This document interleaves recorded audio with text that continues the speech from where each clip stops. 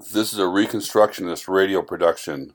Please visit chalcedon.edu to download this book in PDF or to purchase this book. God's Plan for Victory. The Meaning of Postmillennialism by Rusas John Rushdoony. Chalcedon Foundation, Vallecito, California, 95251. Copyright 1997 by Rusas John Rushdoony. Chapter 6. The Rapture Generation. A bumper sticker of 1973 declared, "You're in the Rapture Generation." At the same time, one of the most popular books was titled, "Satan is Alive and Well on Planet Earth," by Hal Lindsey and C.C. Carlson. Again, at the same time, a television program on a major network dealt with Satan's Coming Dictator, and a news network feature story dealt with the Jehovah Witnesses and was titled, quote, "Witnesses, the end is coming soon," end quote. Its first sentence read, quote, "America's fastest growing religious body seeks converts with a zeal fired by the conviction that the end of the world will come very soon, perhaps by 1975, end quote. People who expect the world to end very soon and are planning on being raptured out of it are not likely to be concerned about the dominion over the earth, nor the application of God's law to the whole of life.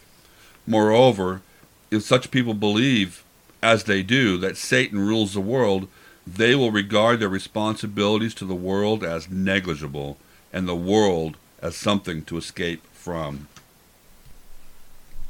They will, of course, be interested in saving souls, but the focus of their evangelism will not be biblical. One evangelist, in a mailing of August 1973, had, on the back of his envelope, in large letters, these words, quote, "It's fun being saved," unquote. This man, who states that he has been contacted by one of the 3 leading television networks from California about a matter of a national TV show to be called, quote, "The Bob Harrington Show," end quote, states, quote, "I have told them I am interested only if I can come as a preacher and talk to people about Jesus. I want a Bob Harrington Holy Happy Hour," end quote. Harrington writes further, "Everywhere I go today, I say these 3 things in this order.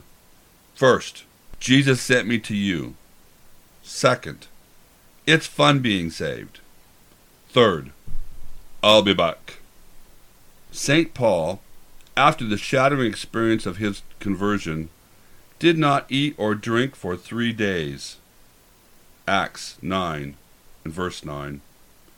He knew what it meant to be a Christian, and it was not a, quote, "fun thing," unquote, with him, but an experience which brought him persecution and trouble, as well as the glory of God's grace. The kind of religion Billy Graham and Bob Harrington represent is readily approved of by corrupt politicians and venal communications media. It does not challenge their godless dreams of dominion, and it does sugarcoat their sins with the veneer of religious respectability, with the facade of pietism. Such men can have the ear of national leaders and preach in the White House and Congress without affecting even the extent of an iota of the national march into degeneracy and apostasy. It is easy to approve of something when it gives us credit for being good men and asks little or nothing of us. Our Lord said of the world that its attitude towards him was simply this, quote, "We will not have this man to reign over us," unquote. Luke chapter 19, verse 14.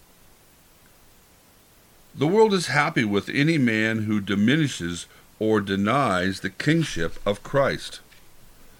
The world wants to exercise its own dominion over the earth, not to recognize Christ's dominion. St. Paul says, however, of Christ, that, quote, "He must reign till he hath put all enemies under his feet. End quote. 1 Corinthians chapter 15, verse 25. For anyone to proclaim the absolute kingship of Christ and the necessary exercise of dominion by Christians in terms of God's law is to declare war on the world and incur wrath and hostility. It is impossible, then, to be a chaplain to the establishment and to be sought by the godless communications media. Can the enemy imagine a better ally than, quote, the rapture generation, unquote? Not only does the rapture generation deny the necessity of battle, but it surrenders all of its dominion to the enemy. If the world were indeed in the hands of the rapture generation, Satan would most certainly be alive and well on the planet. But it is God who rules the world, not Satan. And it is his government which alone prevails. The rapture generation has no interest in Christian reconstruction, only in being raptured out of the problems of history. The title of Hal Lindsey's book is revelatory in their attitude: The Late, Great Planet Earth. When the world and history are already seen as dead, concern with it is essentially irrelevant. Lindsey has a word of caution at the end of his book on living with the possibility that the rapture may not be in our lifetime. But the basic thrust of his book is that this is the late and departed world of man, the world of history. Essentially, he prepares his followers for the, quote, countdown, unquote, the imminent rapture. He sees that, quote, the most important prophetic sign of Jesus, Christ's soon coming, is before us, end quote. It is therefore, quote, a time of electrifying excitement, end quote.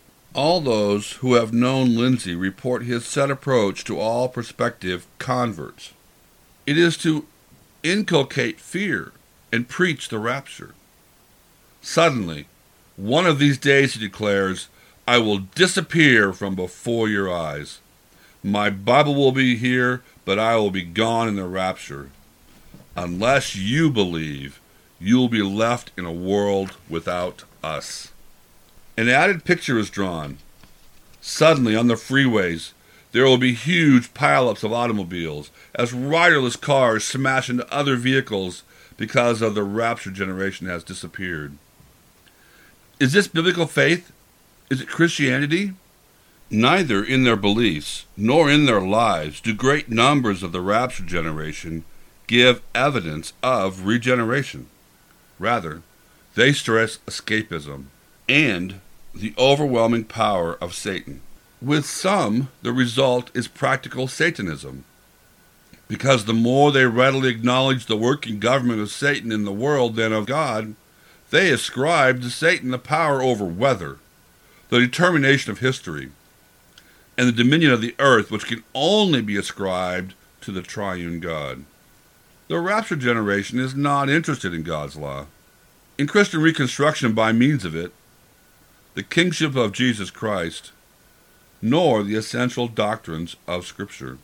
All world history is seen by Lindsey as a countdown to the second coming and the rapture. Quote, the big question is, will you be here during this 7-year countdown? Will you be here during the time of tribulation when the Antichrist and the false prophet are in charge for a time? Will you be here when the world is plagued by mankind's darkest days? End quote. The wife of a manufacturer, when I denied the validity of the rapture idea, exploded in some passion, declaring, quote, then what's the point of being a Christian if I have to suffer tribulation? What's the point of quitting smoking and dancing? End quote. The Lord, she insisted, had no right to do that to her. Therefore, it could not be true that he intended to put them through any tribulation, great or small. Wealthy people are preferred targets of such premillennial rapture generation activity. They are predisposed to buying escapism and can better reward its sellers. The rapture generation is a useless generation. Some years ago, a California school principal who had signed a contract in February for another school was informed early in June of a series of problems and disasters confronting his present school district. He smiled happily and remarked, quote, "It's not my problem. I'm not going to be here. I leave in 3 weeks." End quote. The rapture generation has the same unconcern, only greatly enlarged for the present problems. Lindsay says very plainly, quote, "We should be living like persons who don't expect to be around much longer." End quote. This is a mandate for irresponsible living, for the neglect of social, political, educational, and other problems in favor of waiting for the rapture. At one point, Lindsay admits a significant fact, namely, that between the time of the close of the New Testament canon in the mid-19th century, quote, prophetic truth, unquote, as Lindsay defines it, was little known. Since then, especially in this century, it has spread widely, extensively pervaded by the heretical notes of Scofield. In that same time, Christianity has declined as great numbers of people have joined the rapture generation and dedicated themselves to a studied irrelevance to God and to man. Their destiny is not the rapture but judgment. For our salvation is not in the rapture but in Jesus Christ.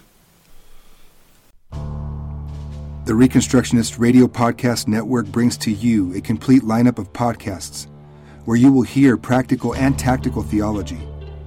Our desire is not simply that you consume our shows, but that you also live out your faith in every area of life. We can talk all day long about these things, but if we fail to put them into practice, then we fail as ambassadors of Jesus Christ our King. Subscribe now to your favorite Reconstructionist Radio Podcast Network shows, or you can subscribe to the Reconstructionist Radio Master Feed, where all of the content we produce, including the audiobooks and audio articles, will pop up as soon as they are available. And don't forget to visit reconstructionistradio.com to volunteer as a narrator or to partner with this ministry financially. May the Holy Spirit stir you into action for Christ and His kingdom